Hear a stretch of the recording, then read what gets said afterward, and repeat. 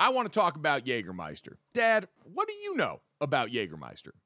I mean, well, really, all I know, it's got a really awesome stag logo. What else do I need to know about Jägermeister? Well, you should know that you've been drinking it all wrong this entire time. Damn, that's cold. There's a right and wrong way to drink it? Yes, there is, Dad. You should be drinking it ice cold at 0 degrees Fahrenheit, to be exact. Well, you know what? That explains a lot. I just been pulling it straight off the shelf. Oh, Dad, I'm so glad I got to you in time. No, that is entirely wrong. The only way to serve Jägermeister is ice cold. So wherever you're at, if you're hanging out with friends or you're at the bar or you're helping your dear sweet father try and get right, call the shots. Cheers with ice cold shots of Jägermeister. Damn, that's cold. And remember to check out Jägermeister at www.draftkingsxjagermeister.com. Remember, drink responsibly. Jägermeister liqueur, 35% alcohol by volume, imported by Mast Jägermeister US, White Plains, New York. Lots of things go better together. Hockey, food, golf, peanut butter and jelly, Gojo and Golic, Taylor Swift and Travis Kelce. What? But if you really want to take things to the next level, drink some Labatt Blue Lights with your friends and live life to the power of we. Always enjoy responsibly. Beer, Labatt USA, Buffalo, New York. When you need mealtime inspiration, it's worth shopping Kroger, where you'll find over 30,000 mouth-watering choices that excite your inner foodie. And no matter what tasty choice you make, you'll enjoy our everyday low prices, plus extra ways to save, like digital coupons worth over $600 each week. You can also save up to $1 off per gallon at the pump with fuel points. More savings and more inspiring flavors make shopping Kroger worth it every time. Kroger, fresh for everyone. Fuel restrictions apply. You're listening to DraftKings Network.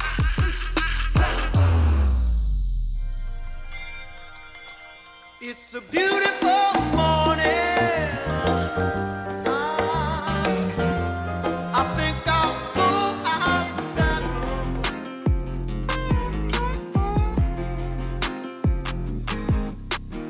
What's up, everybody? Welcome to Gojo with Mike Golic Jr. That is me. With me, as always, super producer Brandon Newman, Isaiah out in the desert, and my father still over in Ireland at this point, in parts unknown. I'm not actually sure which part of the country he's in at this point, if he's made his way anywhere. Thankfully, my mom is heading over to supervise now, which means Jason Fitz, still operating from parts unknown projects, to be determined, joining us back again on the show today. Fitzy, what's going on? Here's the real question. Like, how many Guinness does your dad have before your mom gets there? Like, when your mom comes in, is she having to, because believe me, I've spent some time in Dublin, and, you know, I went to, humble brag, you know, I've been there a bunch of times, and I went to the hotel person, I guess, I don't know, it wasn't a nice enough hotel to call it a concierge, but I went to the person at the front desk when it was like my 6th trip to Dublin. I was like, okay, I've gone to this big church over here, I've gone to see this over there, I've gone to the Guinness factory, I've gone to the Jameson factory. What else is there to do here? And the guy was like, you've done it all. Just go get drunk. So I'm just saying, your dad over there is probably just like wobbling 3 sheets to the wind up and down every street. Oh, 100%. It's the combination of my dad being free from any sort of supervision, and also the fact that he's golfing over there as a part of a group from Notre Dame. And my dad has this weird thing at golf tournaments where he regresses to being a college kid every time he goes, and he'll always text our family group chat, clearly a little sloshed, out peeing in the woods or something that you would do out golfing with your buddies, that my dad, because again, it's that rush of getting to do it, feels the need to tell our entire family, and my mom just shakes her head in shame. So hopefully he's probably does he call that that swinging the club? That's what we really need. Is it called swinging the club when he's out there peeing in the woods? There we go. I don't think for him it's called the club, but we got a great show for you today. As always, make sure you download, subscribe, rate, review, leave us that 5-star rating. Check us out on the DraftKings YouTube channel and DraftKingsNetwork.com. I'm going to segue away from talking about that with my dad and Jason into plenty of sports news that we got today. We'll have a great interview with Cooper Beebe coming up, All-American offensive lineman for the defending Big 12 champion Kansas State Wildcats. I feel like I need to say that out loud for a lot of people, because don't anybody treat them in that conversation with any sincerity, and they need to put some respect on their name. We will talk with plenty about that with him.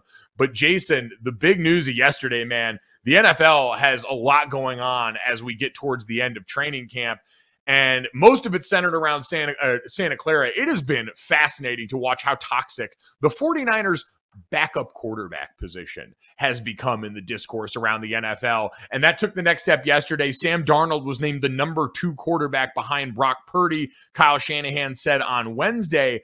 And that leaves them in a weird spot with former number 3 overall pick Trey Lance. Jason, they are reporting to sources exploring all option with Trey Lance, including potentially trying to find a trade partner for a guy they want to mortgage their future for. Jason, this one's complicated because the Niners have been so successful still in the last couple seasons, including an NFC Championship game appearance last year. But as we sit here right now, how much blame do we have to throw the 49ers front office way versus how much blame people want to maybe put on Trey Lance for the way that we've gotten here? I put so little blame on the 49ers front office because of what you just mentioned. The success of the team has to matter, right? And I think what the 49ers have done is given every team, every fan base in the entire NFL a blueprint of what to care about in April during the NFL draft. You and I have worked on the draft a lot together, right? And every year we become quarterback obsessed. What the 49ers are showing you is if you become roster obsessed and you worry, frankly, about having the best guys all across the board, instead of reaching for a quarterback constantly, you take the person that helps you the most right then, the person that on the board is the best player clearly for you. What that allows you to do is then take a wild swing at quarterback. And guess what? If you miss, it's all good, right? Like, when's the last time we saw a team miss this badly at the quarterback position and their fans aren't mad? The owner's not mad. Nobody's mad across the board because they're still a Super Bowl contender this year. I think what the 49ers have taught you is that in this process, the front office plan is let's build a great roster. And then if we take a swing at a quarterback and we miss, that's going to be okay. Like, I think there's lessons to be learned for every other fan base that sits there every spring, I should say, at the draft and is obsessed with we have to get a quarterback right now. No, you don't. You need to get a great roster and then worry about the quarterback.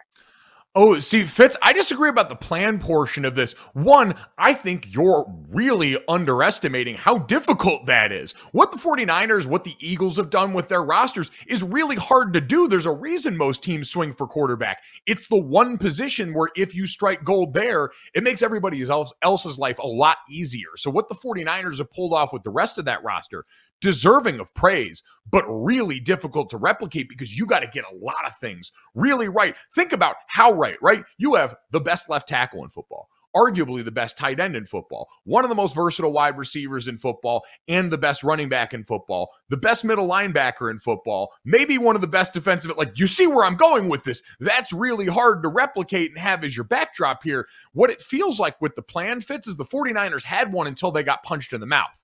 And that was in the form of the team success and the injury timing with Trey Lance, where he finally takes over last season, is supposed to be the starter, and then gets hurt early on.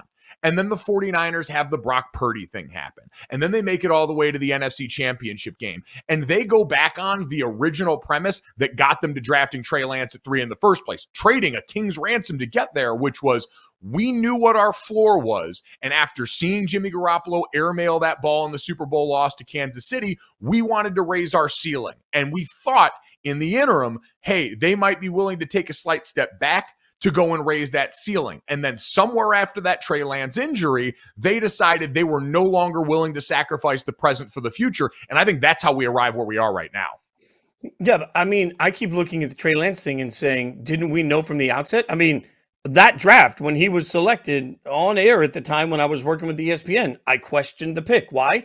Because there was so little body of work. And when you start looking at some of these guys that, you know, we have the great debate. Do you play a quarterback? Do you sit a quarterback? Well, some guys have played so little, they just got to get out there. Trey Lance was never going to get that opportunity to get out there on a Super Bowl caliber roster. They weren't going to take enough of a step back to see if he really could play in that situation.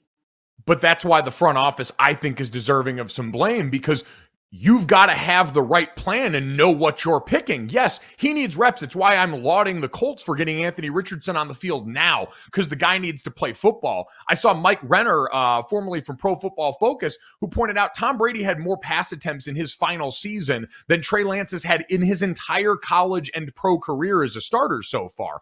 The guy needed to get on the field. And if you're the 49ers and pick picked him and then suddenly lost the gumption to go out there and actually give him what you had to know he needed when you drafted him at that spot after all you gave up, then that's on you for not being honest enough with who you are and where you're at as you're making that pick. Because Fitz, we talk about what the 49ers problem has been, falling short in all this. Bill Barnwell tweeted about this yesterday. The Niners moved up from 12-3 to draft Trey Lance in that draft. In return, Miami moved down to 6 and got Jalen Waddle. Philadelphia moved down to 10 and took Devontae Smith. Dallas drafted Micah Parsons at 12. Those are franchise-altering pieces that could have, any of them, any number of them in the pieces in that draft, been the one that maybe got San Fran over the hump if they were more honest with themselves and didn't mortgage this future over something that they clearly were not ready, like you said, to make the sacrifices necessary to maximize. Yeah, but I'll take the opposite side from a front office standpoint and say, are you not sitting in the draft room looking at it saying, you know what? We've got this perfect thing put together. It's glorious, and we don't really need any of these other things right now. We're in a great situation across the board with our roster.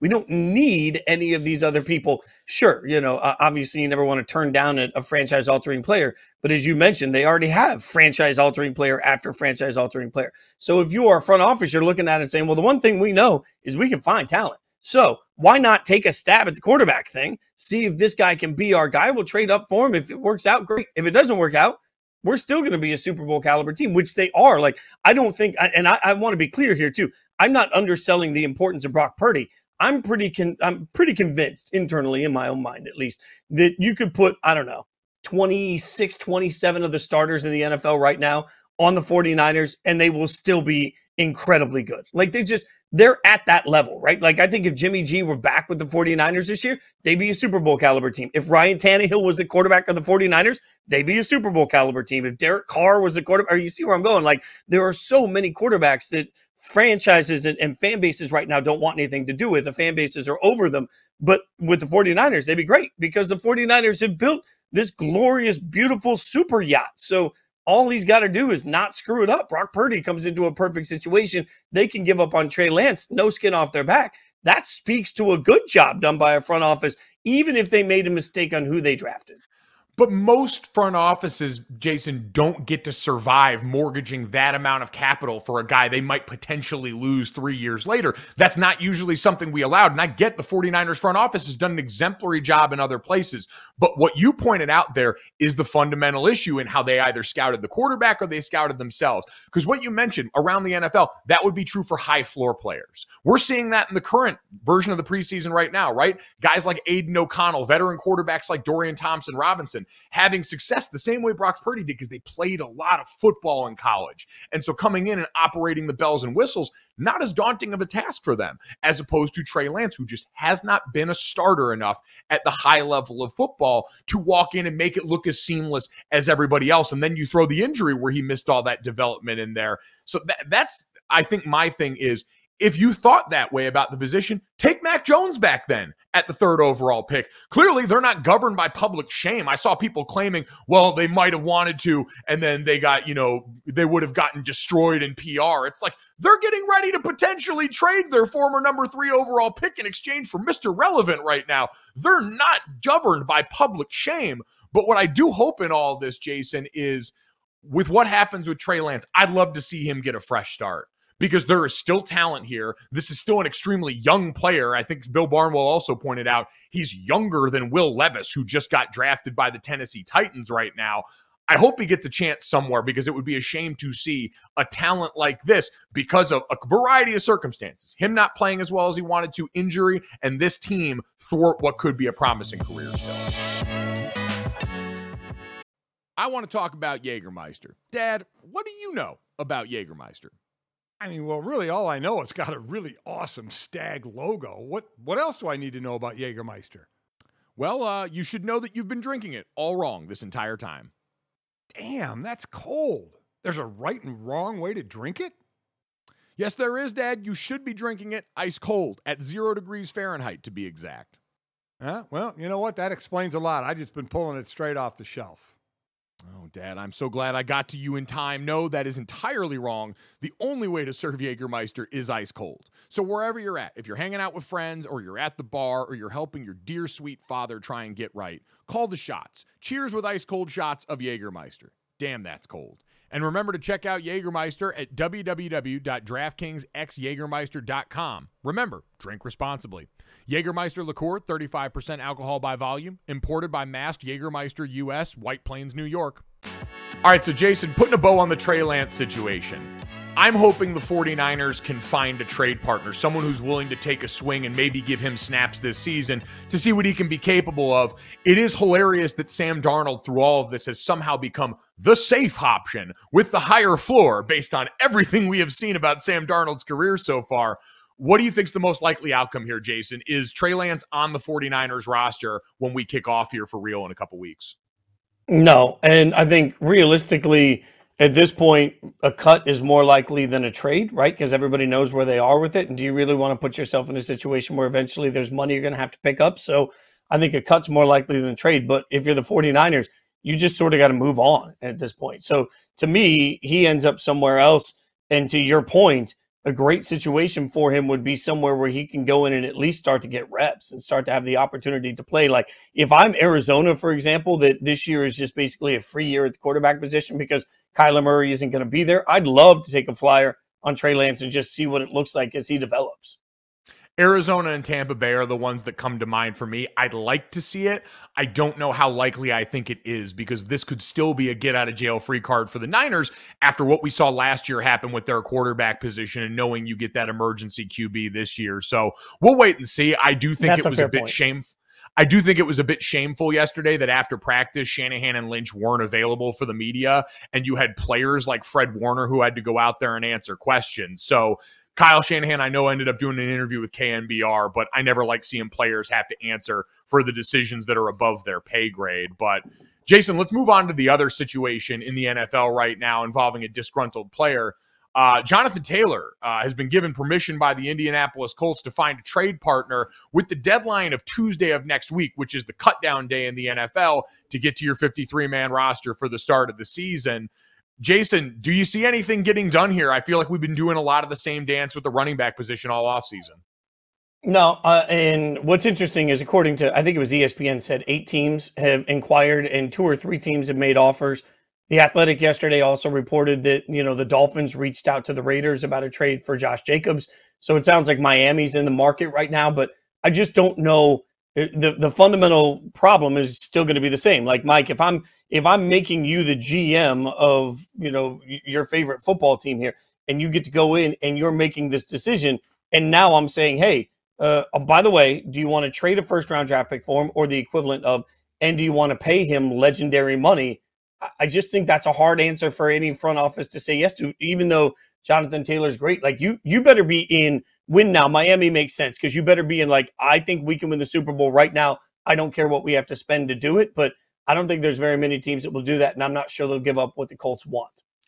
I heard Dan Orlovsky mention 3 names this morning. Miami was one of them, Baltimore was one of them, and the Dallas Cowboys were another. And Jason, we talk about what's going to be the complicating factors in this, right? Number 1, the time frame. Number 2, the asking price, a first rounder or the equivalent of it. But then also 3, the fact that Jonathan Taylor has expressed a desire for an extension. Now, I don't know what says a team has to do that, right? Is Jonathan Taylor ticked off enough at the Colts, at Jim Irsay for the way that this has gone out in the court of public opinion, that he would just prefer, hey, I'll get out here, and he doesn't have a no trade clause. If the Colts get an offer they like, they can send him on out of there. But if you're Jonathan Taylor, you've made life difficult in one spot now for this team. Would it be difficult if you weren't guaranteed that long-term extension, or would the price of freedom from this organization be enough, especially going to a contender like Miami, like the Dallas Cowboys? I don't know the answer to that, but let's assume you've got to work with a long-term deal fits. I still think, and I talked about this with Mina on her podcast the other day, if you're a team like Dallas, you've got a lot of tough financial decisions to make. This could be a little bit rich for your blood. Same with Miami coming up next year. But I still do think in general, in a vacuum, ideologically, Jonathan Taylor is 24 years old. Provided this ankle health has maybe been more about gamesmanship with his contract situation than it actually has been him being injured going into this season, I think the Derrick Henry contract, where you're 2 or 3 years in the middle of a running back's bulk, the prime of their career, at like $12 to $13 million a year seems like the sweet spot for a guy who absolutely can be a high-end producer for your offense. Yeah, well, and to your point, if you're in win now mode, but you got to make some tough decisions in a couple of years, you can pour that money out in a different way, right? Like, so if you're talking about a 3-year deal, you can front load that. You can do some restructuring today, play with the funny money, front load the contract now so he gets a bunch of money today in guarantees, and then that makes it easier for you on the back end. I love it if you are in that situation, but also the only other question is all of these teams, like you mentioned, Miami, Dallas, they're all going to have financial decisions to make. Part of the way that life gets easier in that sense is by drafting a first rounder that can immediately contribute. If you have to give up that first rounder, you're now losing cheap labor, right? And I hate saying that about human beings, but let's be real, comparatively, first, second, third round picks are cheap labor. So for me, it would be really difficult if I was running a franchise to justify the loss of cheap labor. If you told me that they wanted a fourth that could be conditional up to a third or something like that, then it makes a ton of sense because, hey, who knows with a third round draft pick. But a first rounder, I'd have a hard time giving up a first round draft pick because of what that can mean to my roster construction for the next 5 years, 10 years, you know? So, Fitz, I think the other option here that could be interesting too is what we saw with Saquon Barkley, though, is, hey, if you're the Colts, do you sweeten the pot for 1 year? Do you put a little bit of extra money into this? Do you find a way to get creative without ballooning the price too much? What do you think ultimately happens here? Do you think Jonathan Taylor is on the PUP list to start the season, where if he is, you miss the first 4 games? Do they work something out in Indianapolis, or does another team actually pull the trigger? Because I have my doubts that another team is going to spend based on what we've seen. We have gotten a pretty resounding answer about the running back market so far, and I hate it for those guys, but at this point, I have been given very little hope from what we've seen over and over again this offseason that a team is actually going to invest meaningful capital, even for a 24-year-old in his prime. And I think to that point, Mike, look at the report that the Dolphins reached out for Josh Jacobs. That to me tells me that the Colts, who have made it clear that Jonathan Taylor's on the market, are asking too much. So it feels like this is one of those moments where the Colts have turned around and said, hey, you can go seek a trade, do whatever you want. We're going to ask for this astronomical amount over here. And it's like, okay, cool, you can go find another job, but they make it so difficult that I think it's impossible. I think he's going to be stuck on the Colts, and we are going to watch this battle go all year long. It's a great point. I do not think the Colts are doing this in good faith. I think that's what it boils down to. I think this is yet another attempt by this front office to kind of rub his nose in it, rub his representation's nose in it. And for that reason, we will see how ugly they're willing to make this, which is not yet a road we've gone down since Le'Veon Bell. The NBA playoffs are heating up, and so is the action on DraftKings Sportsbook, an official sports betting partner of the NBA. With same-game parlays, live betting, odds boosts, and so much more, don't miss out as the NBA postseason winds down. And now that the Boston Celtics have slayed the boogeyman in the Miami Heat, Boston fans, we feel a little bit more confident about the situation. You can decide right now, and if you're new to DraftKings, you can also check this out. New customers can bet $5 to get $150 in bonus bets instantly. So download the DraftKings Sportsbook app now and use code GOJO. That's code GOJO for new customers to get $150 in bonus bets when you bet just $5. Only on DraftKings. The crown is yours. Gambling problem? Call 1-800-GAMBLER. Or in West Virginia, visit www.1800gambler.net. In New York, call 877-8-HOPE-NY or text HOPE-NY. That's 467-369. In Connecticut, help is available for problem gambling. Call 888-789-7777 or visit ccpg.org. Please play responsibly. On behalf of Boot Hill Casino and Resort in Kansas, 21 plus, age varies by jurisdiction, void in Ontario. Bonus bets expire 168 hours after issuance. See dkng.co/bball for eligibility and deposit restrictions, terms, and responsible gaming resources. All right, excited to welcome in All-American offensive lineman Cooper Beebe from Kansas State. Nice to get a little more beef in here. Cooper, how you doing, man? Good. How are you? I'm doing well, man. I'm not in training camp, and I'm not being asked to hit anyone or get hit by anyone. So life's all right for me, man. How's it treating you? I know you're a veteran. You've been around this for a long time now, but how is the throes of training camp treating you right now? It's going well. We're right in the middle of the thick of it, coming up on a long stretch of practices, but, body's feeling good. So that's all you can really ask for going through camp. Yeah, it's an exciting time because you're back. You guys are coming up on the season. You are the defending Big 12 champions, which I felt like this offseason I almost have to remind people, as so much of the conversation around college football is about realignment and, the teams like Texas and Oklahoma who are getting ready to head on their way out of the Big 12 right now. Is there a chip on your guys' shoulder going into this season, just feeling like maybe you're not getting talked about as much as you should, considering you won this conference last year? Yeah, absolutely. One of the things I think people have been saying, oh, we're the hunted now. We've been the hunted for whatever. And our mindset going in is no, we're still the hunters. We're going to give everybody our best shot. So they better be prepared for it. It's not the other way around. I mean, everybody's like, oh, all the teams are going to give you their best shot. No, they better show up because they're getting our best shot. That we have no doubt. And listen, part of the reason it's going to be your guys' best shot is because you are back along with the majority of your guys' offensive line. Tell me about the bring back the beef movement here. I know that there was a meeting that you guys had at the So Long Saloon. I know you had, the potential of going to the NFL, likely being a guy that was highly drafted. So walk me through the conversation around you and the rest of the big fellas about the decision to all come back and try and do it one more time this year. So it was definitely, it was an all or nothing situation. If one of us decided, we were done, we were all going to be done. We knew what we did last year was special. We thought as a unit there was more out there for us. We decided we're not done playing. We're building this program to where it needs to be. We're continuing to lay in that foundation, and we decided one more year, we're gonna do better than we did last year. So we all decided, you know what, we're coming back. And with that, one of the things I always talk about, I get to work with and vote on the Joe Moore Award every year. We've got our criterion standard, the things that we're kind of looking for in an offensive line unit universally across the country. For you guys and for Coach Riley, your guys' offensive line room, and the job that you've done now for quite a while, talk to me about the things that are important to you guys when you guys are bringing freshmen on board, when new guys come into your room and you're setting the foundation for what your O-line is going to be each year. What are some of the things that you guys really harp on that you think help you guys stand out? I would just say, one of the big things I think that makes an O-line good is the way they finish blocks.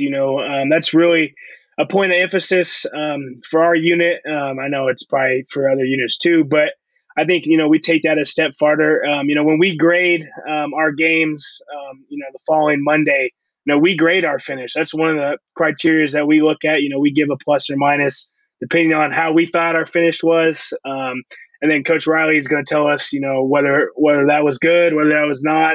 And that's something that I think, can make O linemen, maybe they're not the best technically sound people, but if you're willing to finish, if you're willing to out effort the other team, that's going to take you a long way. So I would say finish is definitely, something we emphasize. And, I think another thing we emphasize is, offensive line, defensive line, we're going to decide how the game goes. It's not, the receivers, the quarterbacks, it's up front that decides, how the game's going to go. So, we know we got to put that, all that weight on our shoulders, and, we really kind of dictate how the game is. So, we know we got to come out, give everything we got day in, day out.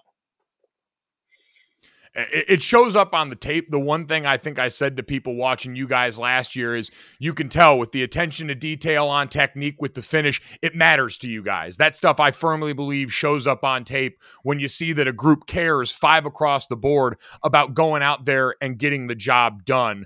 For you individually, you were an All-American last year. You were the Big 12 Offensive Lineman of the Year. You're a guy who's accomplished a lot. I'm curious for you individually, what's the one thing you think you've improved the most at in your time at Kansas State? And then what's the one thing you really want to focus on improving still this season? I think one of the biggest things is just understanding the game of football as a whole. I think that's what kind of takes those offense linemen to the next level. If you can understand, what your offense is trying to do, and then otherwise, what's the defense trying to do? How are they going to play you? Are they going to spill you? Are they going to lever you? Just different alignments. What is this linebacker, may be out of his home spot. What is that telling you? And just different aspects like that, I think is really what's improved my game and taken to the next level. It's funny, people always ask me in meeting rooms, like, how'd you see that? It's like, I played a lot of football. You catch on to some things. You see the game a little bit different than, maybe a freshman does.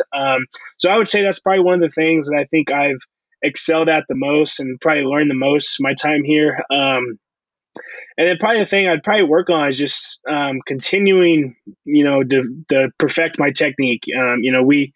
I don't strive just to get it, perfect one time. I want to be it to where I can be perfect without even thinking about it. And, it's something that, I work in, whether that's, in practice, after practice, on my free time and just different stuff like that. Cause you can never quit perfecting your technique. And, that's something I continue to work on.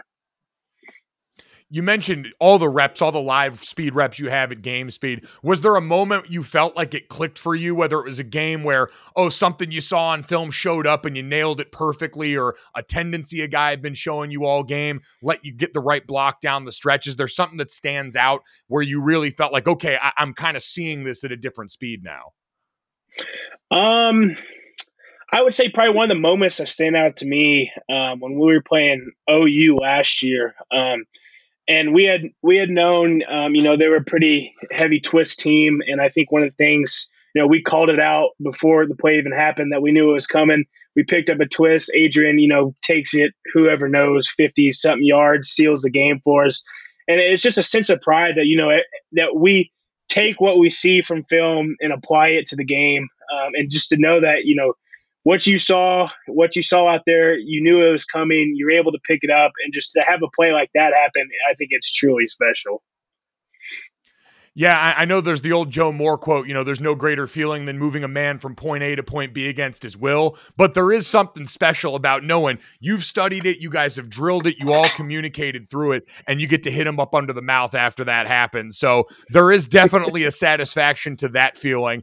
And with that in mind, you talk about how much time and effort you guys put into seeing and identifying all that stuff. You kept the work going this summer. I know Duke Manyweather and Lane Johnson, they put on O-line masterminds, the great offensive line summit for college and NFL guys down in Frisco every year. Going down there, was there a guy that you heard from that stuck out to you, or something you picked up down there that really resonated with you, getting to be in a room with Hall of Famers, current NFL guys, and a lot of your other peers around college football? Yeah, I think one of the things, you kind of don't think about, Steve Hutchinson actually talked about, and it's something as simple as your stance. We had a whole 45 minutes to an hour just talking about stance, and how, you can't tip off the defense, you're going this way, or you pass setting, different stuff like that, and how important your stance is. And, as offensive linemen, you don't really think about it. It's something that's just natural. But just to really examine your stance and understand, okay, am I tipping these things off? Like, how do they know we're about to pass block? Do they know if I'm, for me playing guard, am I tipping that I'm pulling? What's my depth of my stance telling me? Is it tipping them off? And something like that, I think, kind of really blew my mind. When you hear these Hall of Fame guys talk about something as simple as stance. So I think that was one of the things that I think, really stood out to me as something you overlook, something you do day in, day out. And, just something as simple as that has a huge impact on the game.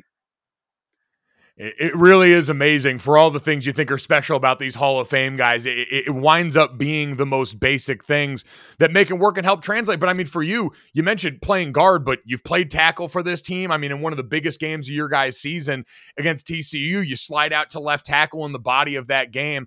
How are you able to be so versatile? Is that something you're cross-training at? Is that something Coach Riley does? How have you made that look so effortless? I think the biggest thing for me is just not just understanding what my position is, but what the whole offensive line is doing as a whole. I'm been pretty versatile throughout my career, and it's because, when I was first brought in, they had me playing tackle, and I didn't just study tackle. I wanted to know what the tackle was doing. I wanted to know what the guard was doing. I wanted to know what the center was doing. So if they needed me to plug in there, I knew what I was doing. And to bring that even further, I want to know what technique each person's doing next to me, what they're thinking, and just stuff like that. I think that's really what's allowed me to be as versatile as I've been, just because I know all of it. I know what the tackle, guard, and center are all doing at a given play at a given time. So I think that's really, what's helped me out. You mentioned that overall view of the offense, knowing what everyone's doing. Completely agree. We used to, when I was in Notre Dame, we would take our offensive line test, the one we get the night before games. We'd take it together because what good did it benefit for one of us to know what was going on if everyone wasn't on the same page with all that? So that sort of holistic overall view is huge. And I think it helps you weather a lot of situations with what's going on behind you too. So you mentioned Adrian before. You've got Will Howard coming back as your quarterback now, but last year you had Adrian Martinez under center for a majority of the season. He goes down and Will comes in. And while Will can still be a factor in the run game, definitely a different player than Adrian when it comes to how dynamic he is in the backfield behind you. How different does that make the job for you when you've got someone like Adrian who's more of a scramble threat factor in the run game versus a guy like Will who's a little bit more of a pocket passer? Yeah, I think it's one of the biggest things is just change up the scheme. It's with Adrian, it was a lot of QB run game was heavily involved in our game plan. Like you said, Will's more of a pocket passer, but I think one of the things that with Will that I really enjoy is it doesn't make our offense predictable. He still has the threat to run the ball. With Adrian or a run threat quarterback, they were able to stack the box, make it a little bit harder on us as offensive linemen. But now Will who can sling it and run, definitely makes it easier on us because the defense doesn't know what's coming. They're not loaded in the box, 9 in the box, trying to stop the run. They're going to be on their heels the entire game. What stands out to you about Will besides, just that factor of it, what he offers you with his arm? What jumps out at you when you line up in the huddle with him as a player? I think it's just his confidence and his leadership. This year he knows it's his job. He doesn't have to share it, with another quarterback, and he's full board. He has all the confidence in the world. We're right there with him, and just the leadership aspect. He commands that huddle. There's nothing more satisfying when you get a quarterback in there that's plays with confidence, and it makes you as an offensive line have that confidence in him, knowing that he's going to give everything for you, so you need to give everything for him. So I'd say confidence and leadership is probably the best thing I've seen out of Will. It really does. It all trickles down. It's why that position is so important across all of football. There's no doubt there. I'm curious for you, Cooper, big picture, and we'll get you out of here soon on some fun stuff. But I'm always curious, as the rest of the world's focused on all the conference realignment, the changes in the sport, does any of that make its way down to you guys? Is there any angst amongst you guys about what the future of your conference looks like or what's happening in the world around you? New teams coming into the Big 12 this year. Does any of that register with you guys in the locker room right now? Not really. I mean, obviously, you're not oblivious to it. Everybody has a phone. You see it on, X or whatever it is now. It's something, it's something that you see, but we're focused on this upcoming season. And for me, I mean, all this stuff's really not going to affect me a whole lot. So it really doesn't matter to me much, but it's definitely something that, it's hard not to notice, but it's something you kind of throw off to the side, while we're getting ready for this season. Yeah, I figured as much. And like you said, that's going to be somebody else's problem in a few months when you're getting ready for the draft and all that good stuff. So we'll let them all handle that one. All right, I want to get into a couple fun things here. For you, I know you came into Kansas State and your older brother was here, not on the team, but in school there, got to be around him. What's it like having your younger brother on the team with you now? It's super fun. To have a family member on the team's pretty special. It's definitely a new dynamic, and it makes it a little bit tough, just because you, especially him playing the same position, you want to be pretty hard on him, but you got to realize he's a young guy. You had the same struggles as he had when you were a freshman, and you can't be too hard. And then on another aspect is you can't just focus on him. There's other freshman offensive linemen, other freshmen here. So, you can't just focus on all your attention on him. But no, it's definitely special. And it's just a unique feeling to be able to play with a family member. Is there anything your brother does as a player, even early on, that you're going, man, he's way ahead of where I was as a player coming out of high school and being at his age? I'd probably just say, one of the things that I think he's a little bit different than I am is he plays with a lot more swagger and kind of a lot more. I would say he's a little bit. I don't know. Let me figure out how to put this. He's a little bit more. Plays with a little bit of cockiness to him. He's the type of guy, if he's going to dirt somebody, he's gonna walk all over him. Whereas, I'm the type of guy, you dirt somebody, you pick them back up. So I would just say kind of his swagger and, his personality, I think, is definitely a lot more outgoing. He's a little bit more aggressive when it comes, play offensive line. So that's probably the biggest difference between us two. It definitely sounds like younger brother energy right there. That is, as someone who has a younger brother and played with his younger brother, I can definitely see some of the resemblance there for sure. But got to be cool for you. Got to be cool with your folks. One of the other big college football things that we've talked about is name, image, and likeness. Players being able to come down here and profit. I want to know when all of that got started, because I always got asked, hey, if it was back when you were in college, what was kind of stuff you would have thought you would advertise? Did you ever think that you would be doing an advertisement commercial for porta potties?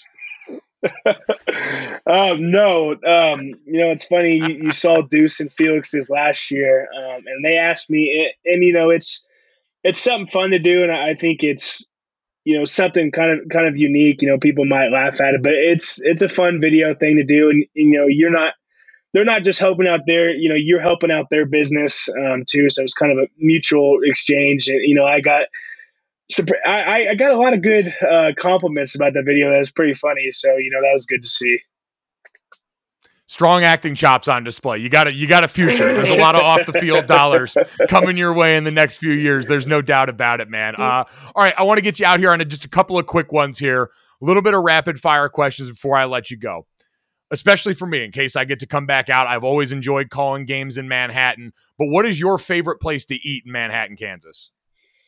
Oh, 100% Jimmy John's. I live and die on Jimmy John's. Early in my career, I was probably Jimmy John's 4 to 5 times a week. I've probably kept Jimmy John's afloat here in Manhattan just by how much business I have.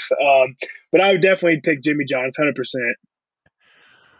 God, some things change and some things absolutely stay the same through the years. The sight of the Jimmy John's driver pulling up to our facility with a bag full of like 8 sandwiches is seared into my brain. All right, that's incredible. All right, I'm going to ask you to dish on a couple of your guys. Who's the nastiest guy in your offensive line room? And spoiler alert, that was me when I was in college. I was always puking somewhere, always covered in snot or something gross. So who's the guy in your guys' room who's the nasty one? I would probably say Hayden Gillum, just for the fact that it didn't matter if it's a workout, a game, a practice. Every day he'd come out and just throw up before every run, lift, or whatever. And it was just, you knew it was coming because all you hear was coming from the side, and you knew who it was. And I don't know, that was just something that he had to do in order to get going. So it was something you get used to. But I would definitely say Hayden Gillum. God, I puke before every game, so I know where he's coming about. Hayden, you are my brother in arms out there. All right, for you, favorite thing about Coach Kleiman? Ooh, I would say he's just such a player's coach. He kind of lets the players lead the team. He's not one for I'm going to go out, be a dictator. It's my way or the highway. He lets you players take, ownership in the team. And I think that's one of the things that makes us successful. Obviously, you know how it is when a player tells you, to do something, it means more than when a coach tells you to do something. So I think that aspect of Coach Kleiman, I think is what truly makes him a special coach. Couldn't agree more. From the outside looking in, that definitely shows up with you guys as well, as does my last question here.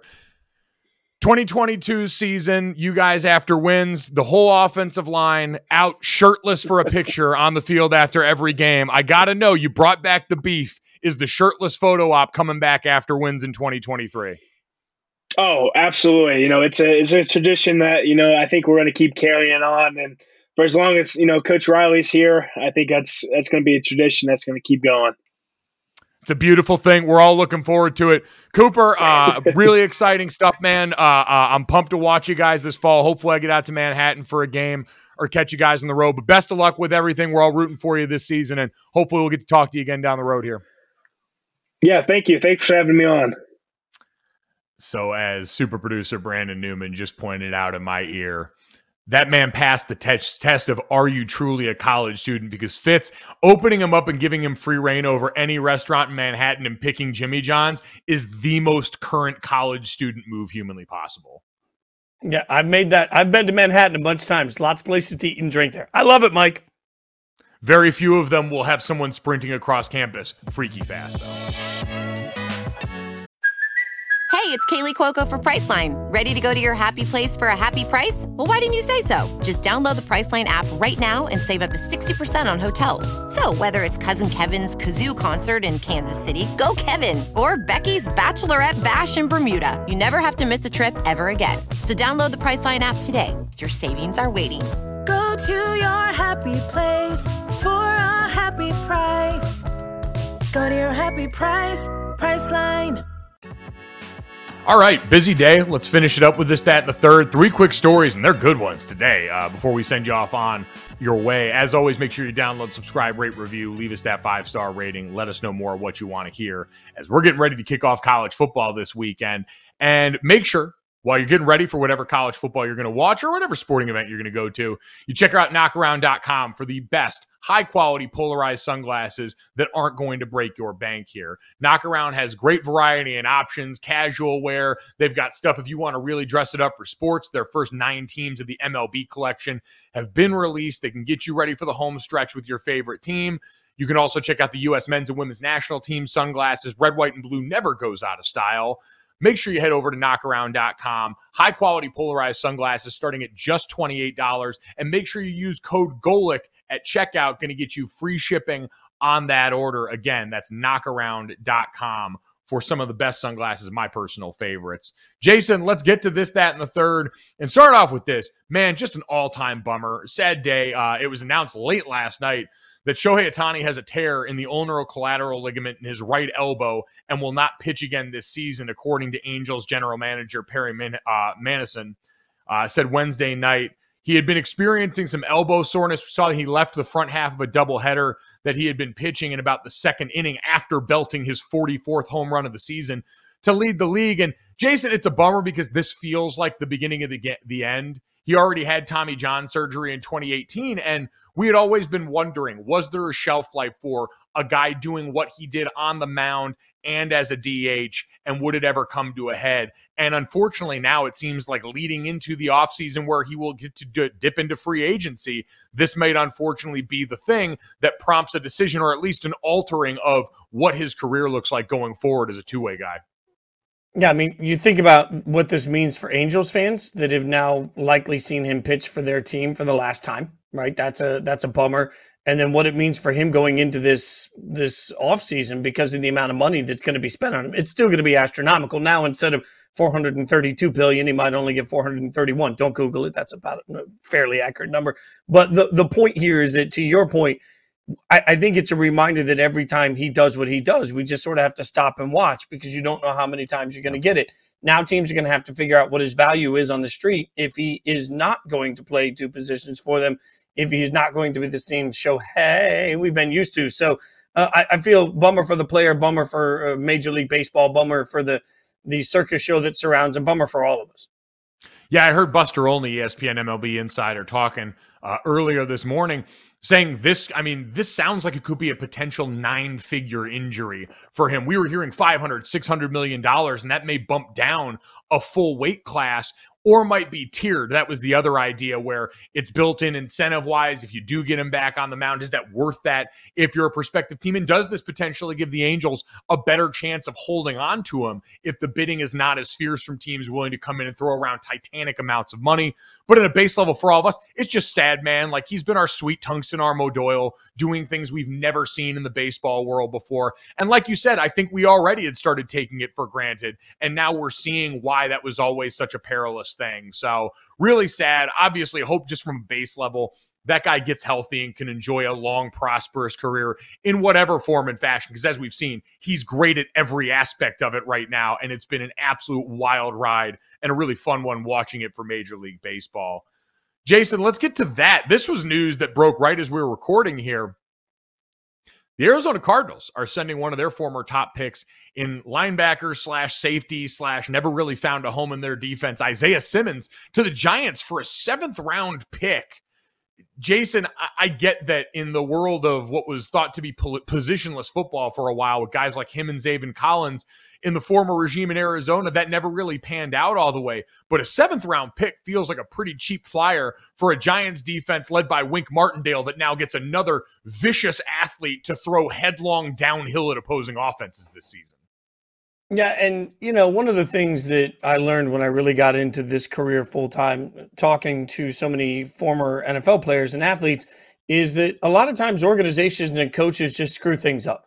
You and I watched Isaiah Simmons play in college, right? Like, there is no questioning his athletic ability. It just takes a coach. I look at coaches like Chopped. I want somebody that can open the basket of ingredients and cook something great no matter what those ingredients are. Isaiah Simmons, to me, is an incredibly talented ingredient that nobody has figured out how to make the right dish with. I think, to your point, Wink can do that. And then as he does that, the Giants get another piece in a defense that has a lot of players on it. Like, the Giants are a better football team this year than a lot of people want to give them credit for, simply because of the Eagles, simply because all we want to talk about is Daniel Jones, and simply because of the hype of the Cowboys. But this feels like a low-risk, high-reward move by the Giants. Feels like they're playing chess right now.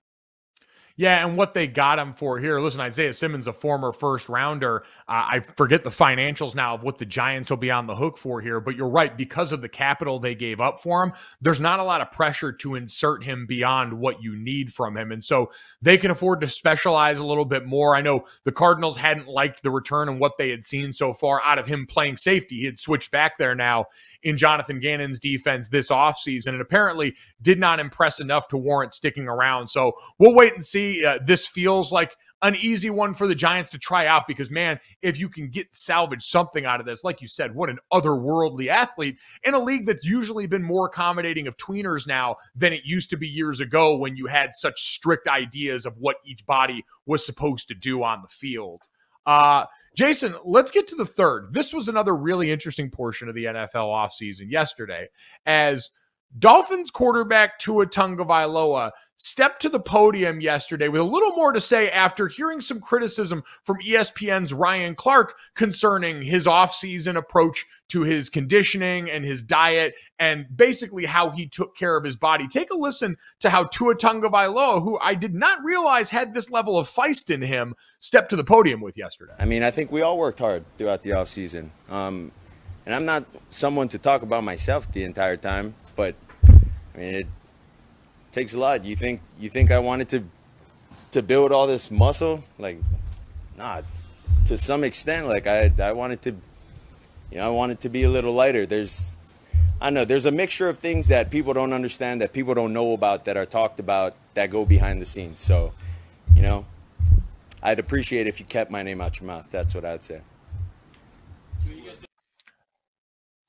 Jason, that's as spicy as I think we've ever seen Tua. And I want to give Ryan Clark credit because in that segment, he basically said Tua looked a little thick. He looked like a guy that hadn't been doing what his nutritionist had said. And RC came out today and said, listen, when I got into this job, I wanted to respect the players, coaches, and everybody involved in this and keep and earn that respect with the way I talked about him. And he said he felt like he fell short and missed that mark. So I appreciate Ryan coming out after the fact and putting his hand up and saying he doesn't think he did right by the player in this situation here. But the response from Tua was still something I was not totally expecting. Yeah, there's also some nuance to the response. Let's remember this later in the year, because if you listen to what Tua just said there, he made it pretty clear, like, hey, I'm doing what they're telling me to do. Like, I would have loved to have been a little lighter. They told me to put on all this muscle. Frankly, a problem I'm used to having, Mike. It's just hard when you're this swole. But I hear him say all of that, and it makes it clear that he's essentially also saying, this is the Dolphins' plan. I'm following the Dolphins' plan, and I'm doing exactly what I was told to do. So it is interesting to see how that plays out the course of the year, because inevitably, whenever guys get bigger, then at the end of the year we hear, well, he would have been faster if he was lighter. And if they get lighter, then he needs to bulk up. It's like always this back and forth for athletes that are trying to figure out the right spot to be in. But I thought it was incredible that he clapped back. It's good that he stands up there and really shows that fight, but also he made it clear that he's following their plan, even if he doesn't agree with it.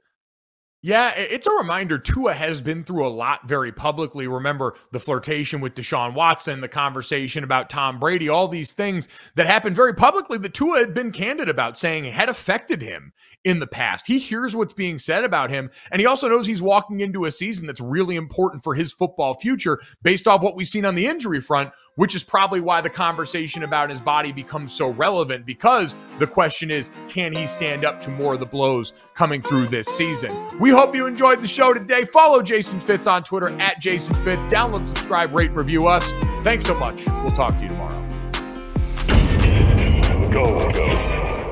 Boom. Money in the Bank.